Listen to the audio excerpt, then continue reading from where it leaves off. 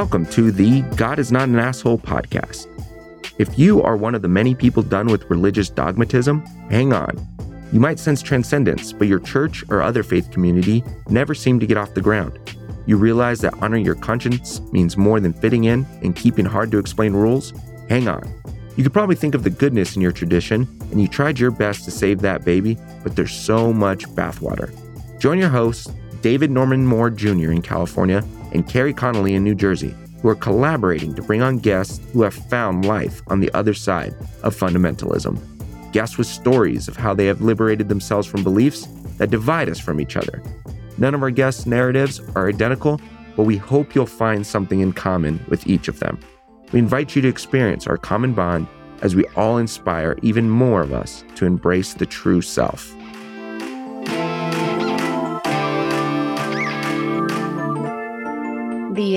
The conversation around the Irish, the idea of the Irish being the indigenous people of Great Britain and having been colonized, is a really deep conversation that a lot of my white-bodied friends here who care about whiteness and the way whiteness is in operation here in the United States we're trying to go back to that. We're trying to get back to that, our indigenous practices, and we're trying to recognize how much we've lost, and still hold the paradox and the truth of our whiteness here in the American construct and how that's all in operation.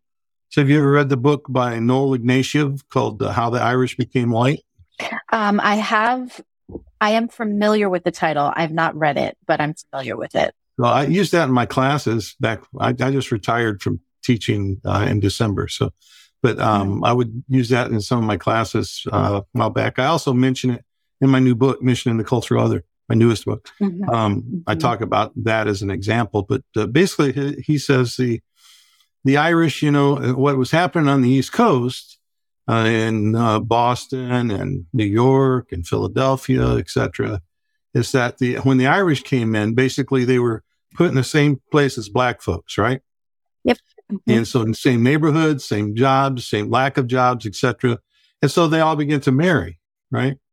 And so that's why you have, so many Black people from the East with names like McGee and things like that, but and so the gentry or the people in power in those places, the white, British and other kinds, said, we've got to do something about this. And so basically what they did was they created a path for middle class, middle management, if you will, for Irish folks.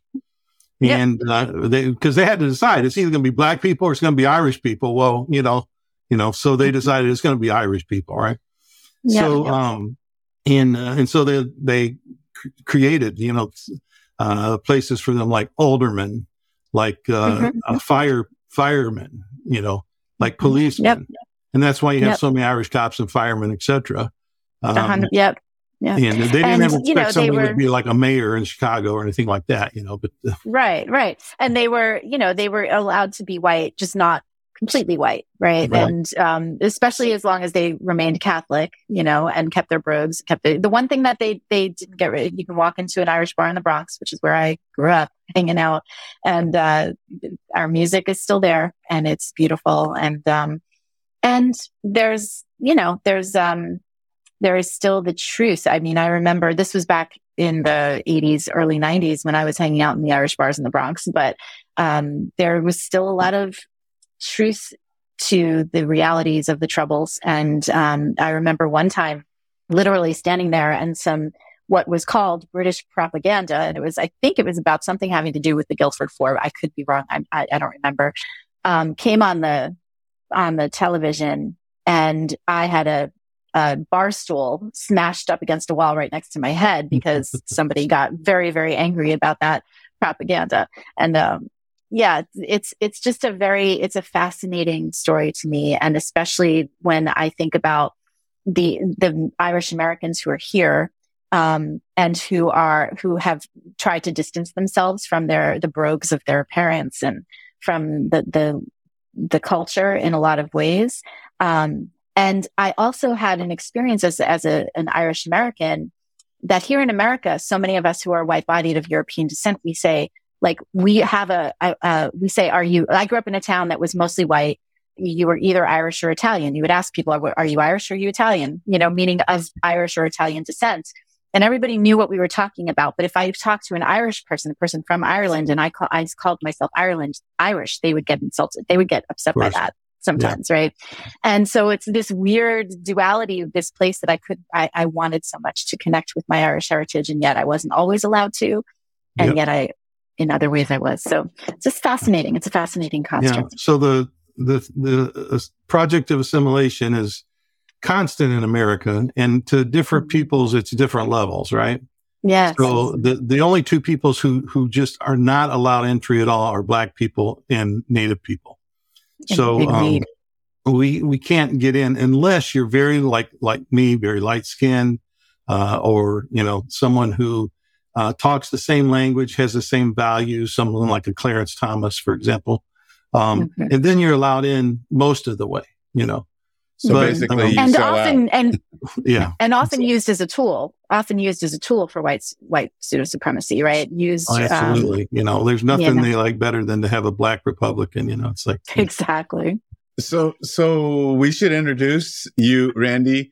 In fact, I'm going to let you introduce yourself, but I want to say that our connection began in Oakview or Ojai, California, with Ched Myers and Elaine Inns. Mm-hmm. Some years ago at it was a conference around indigeneity and Christianity, and that's where we first connected. But then you have this book. It's not your most recent book, but I got this book and I couldn't believe that it's been out this long. It's been out a year and a half.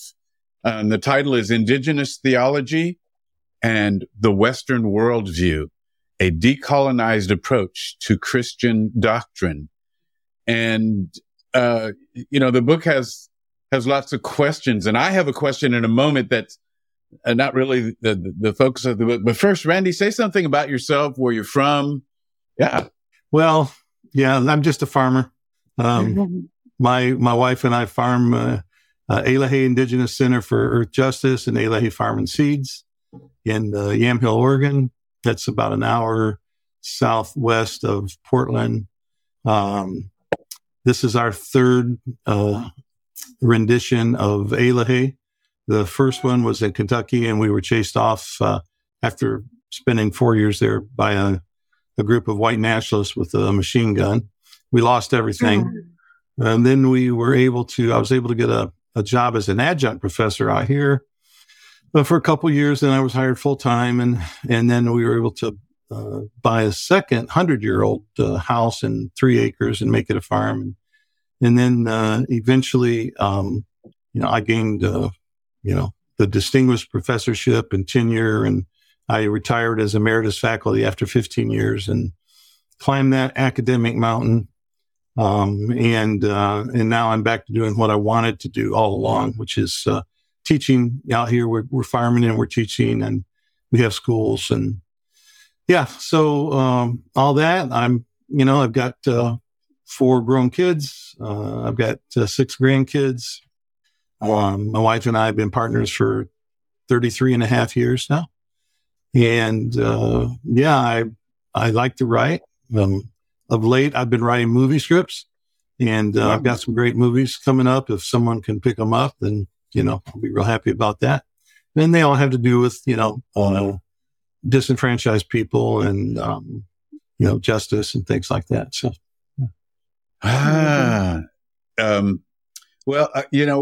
we want to talk about indigenous theology and the Western worldview, but you were just talking about how the Irish and Black folks, lived together on the East Coast, and, how some Black folks got their Irish names. And, I will have to find out, get more answers, but I just want to say that, my wife's maiden name is McLucas, and I have no idea, really the origin of that. I have theories, but I just don't know. So we will have to research that. Anyway, that's another thing.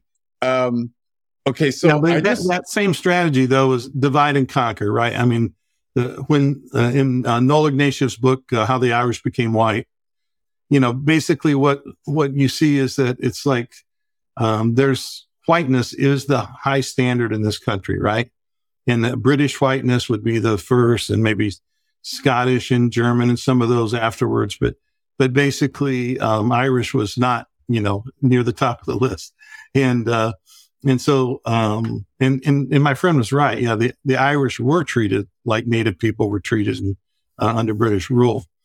So, and that divide and conquer strategy is still being used today. It works. And this is, divide the Irish people from the black people, make them enemies, create a path for the Irish to come up and become firemen, policemen, aldermen, et cetera, et cetera. And, and then they'll just be for themselves, and that's the project of America. That is sort of part of that whole myth of pulling yourself up by your own bootstraps. It's, there's a path to do that. If you're willing to sacrifice who you are.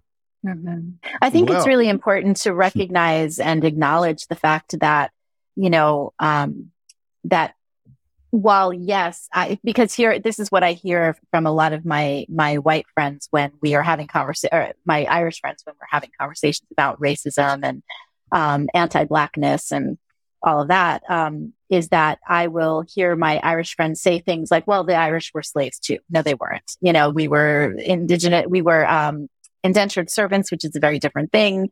And yes, we had, we did have stores that said, or restaurants that said, no Irish, no dogs. Yes, we experienced all of that. And also we were able to assimilate into the hierarchy of whiteness very easily, to your point, by sacrificing parts of our culture and but I think it's really important. And, when it comes to the names, how many of those names were because of intermarriage and how many of those names were because of slave ownership. Right. And so we have to be willing to look at the whole picture, of who we became in the experiment of America, and how we lost. And I also often wonder, as we move on this moral arc, toward justice, which indicates movement, I often wonder, is there going to be space for white people, especially of Irish heritage, to explore that Indigenous heritage? I don't know. It's a question that I struggle with. Okay, so you mentioned the division, the intentional pitting of peoples against each other. Mm-hmm. And that kind of leads into the question I was going to ask you.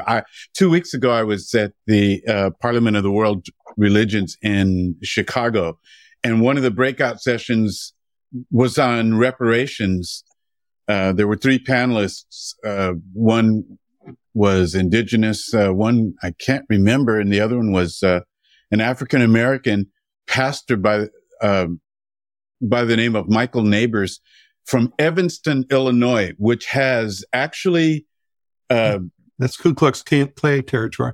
Yes, exactly. But in the midst of this, the city, and what was fascinating to me is that they started this effort through the churches, black churches and white churches. But they've begun a reparations initiative. And they've already distributed $25,000 to each African-American resident of Evanston. And they've created a fund where they now have $1 million that they're working out how they're going to apply this.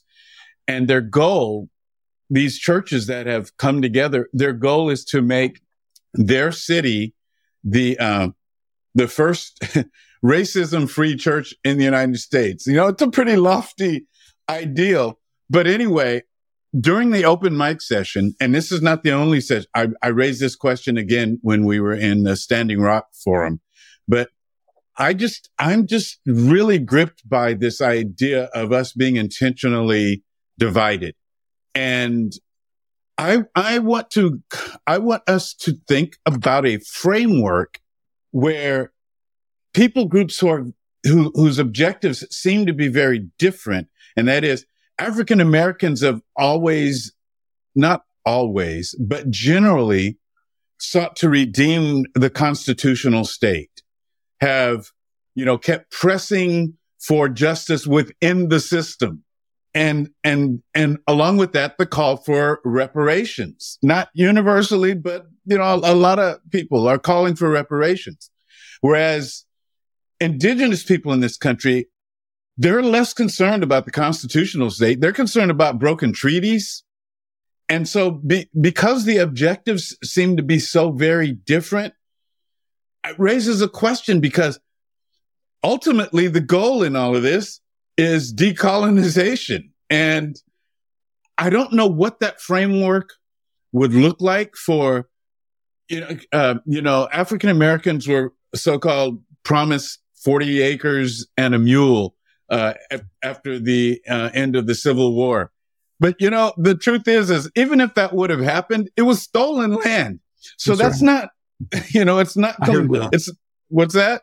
I heard Spike Lee on the news a couple weeks ago, and he said, we were promised 40 acres and a mule, but where do you think them 40 acres came from? There you have it. Yeah. So how do we have a framework where we move in solidarity? Can that even happen in a capitalist society? I don't know. That's the thing. So the problem is that,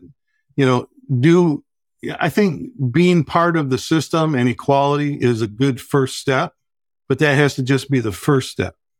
I used to teach a class called Transformation in Systems and Cultures. And basically the philosophy that I taught and believe is that, if you have two parents, you're only going to get children with those two DNAs. And until you introduce a new parent, you can't get a different DNA. Well, people who have been marginalized and disenfranchised have to actually be in seats of power and not just add to the system, but then begin to change the system. We need to recreate a new system.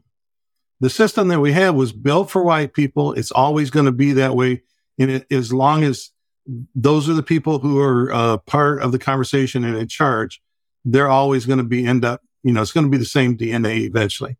So you have to change the whole system and the structure. And so, equality and getting a seat at the table is the first step, but it has to just be a first step. Yeah. What's next? What comes next, though? Because that's where I think the failure of imagination is.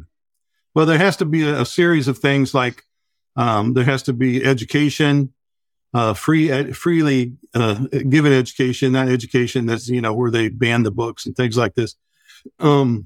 There has to be a public confession, if you will, or we could call it a lamenting process and speaking truth to power and admitting what's gone on. There has to be people from the other side of the equation who are guiding the process. So it's really hard for Americans to be junior partners. But in this kind of a reconciliation, they have to be junior partners. And then finally, there has to be reconciliation. But before that step, there has to be reparations. So the idea is always like, well, let's just be friends. And then the reparations never come, right? So no, let's have reparations and then be friends. Because why? Because that's what white folks need in order to save themselves, in order to heal themselves. Oh, what do they need? They need to give reparations. So it's not as much for people of color as it is for themselves to be healed, right? Yeah. Then there can be friendships and then there can be lasting monuments, histories written, et cetera, so that we can say, oh, now we're ready to start something new. Mm-hmm. Well, who should be leading white healing? Who should be leading what? Who should be leading white healing? What does white healing look like from your perspective? Yeah, well, it has to be people of color, and I think mostly has to be Black people and Native Americans, because, everybody is, I don't want to do the oppression Olympics, but we're the sort of originals who were wronged and still not recognized as human beings. So, well, the white nationalist mentality, as we've all encountered, is that even having a conversation like this is dividing us. It is, right. you know, already divided. That's the problem. Yeah. We're already divided, but I don't understand this mentality that to even talk about justice and talk about reparations and land back is dividing us. Where does that come from? There's no understanding that. That's just, you know, sort of bringing out that old American spirit that, you know, was there for genocide and enslavement and everything else. That's just working that back up, right? So there's no understanding that kind of mentality. There just has to be a sort of a grassroots movement who won't stand for that kind of mentality anymore. It sounds perhaps like what they're feeling is divisive is actually an attempt to silence their own conscience or keep their conscience from being activated. And so, you know, just be quiet and get along. So this is why I, as a person who teaches and leads in this vein, working with white-bodied people like myself, I do believe that we need white leaders who are under the tutelage and mentorship and learning from BIPOC communities and Indigenous communities, because this deconstruction of our own psyche and our identity is it's a difficult process, and one that we want to defend against. We want to resist, you know what I mean? And I think it's really important that there are white people who I think it's an ongoing process of becoming, but who are going through this process of deconstructing our identity. Absolutely. Yeah, because it's a painful process to realize, oh crap, I have been a part of something that disgusts me. Yeah, and I think to get to your earlier question, you do need white people saying to other white people, aren't you tired of carrying this load? Aren't you tired of carrying this burden, this baggage of superiority and everything? Don't you want to be free? Don't you want to be healed? Well, here's the path to healing. Right? Yes, 100%. 100%. And thankfully, but white people don't like white exist. People who do that. Right. But the thing is that white people don't like white people who are doing that. Right. So there's that. I got news for you. They don't like Native people or Black people or anybody else who does that either. Right. And there's I think that there is a specificity to each of those experiences. Right. And there's a specificity to when white people are doing it. And I say this because I hear so many of the people that I work with come to me and they go, like, I don't know how to do this. I don't know how to lose my family or lose my friends over this. I don't know how to do it. And, and I think that's one of those key things that's going to have to be addressed in whiteness if we're going to do this work. And I've lost family. I've lost friends. I've lost jobs. I've been shot at. I've been threatened. I've had my family threatened, we've lost our home, Yeah, so, there's a cost. Yeah, it costs something. This is like, if you want to do it, it costs you something, 100%. Yeah. So Randy, I mentioned how this experiment in Evanston is underway and it's church led. I want to raise a question, a line of inquiry that's in the book that we mentioned, and that is, how can we help students and help people in churches to open up to a different worldview? Do we have to provide experiences? Can it be done through thought exercises? What do you say to that? Yes, all that and more. I write children's books to that effect. I write regular fiction books to that. Now I'm writing nonfiction screenplays to that effect. I write songs to that effect. I'm using every vehicle I have. And, my Indigenous Theology in the Western Worldview, you said you didn't realize it had been out for, it came out last July, I think. So it's been out a little over a year. But it was given in 2022. It was one of the top 10 books by the Academy of Parish Clergy.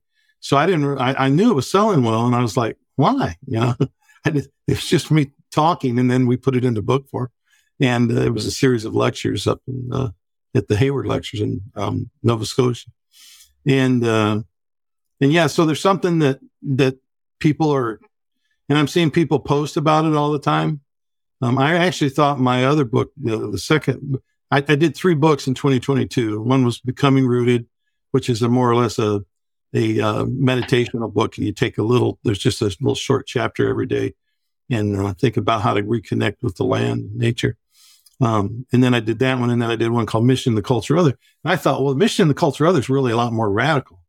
And so I'm writing from a real place of experience, but the other one seems to be doing really well. And I'm getting people posting all the time and saying, I've been really challenged to change my worldview. So I think we're just giving people tools to think about it, and to realize, once you start that, decolonizing process, you start, unraveling, the ball of yarn or whatever. And it just keeps going because you start seeing it everywhere. So everybody says, well, it's really hard to decolonize. Well, not if you just jump in and then your whole, the problem is everybody's afraid to pull those sacred cows. They don't want to, they're afraid they're going to lift up a rock. For Christians, they're going to lift up a rock and God's not going to be there or something, So, and that's a sort of a mealy kind of faith anyway. So we need to strengthen our faith and buckle up and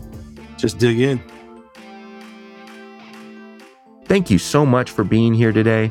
We are people who have left behind performance-based religion and the shame that comes with it. Maybe you have a personal liberation story to tell, and we want to know about it. Please contact us on Twitter at GodIsNotAnAsshole or text 805-703-8393 because the world needs to know that God is not an asshole.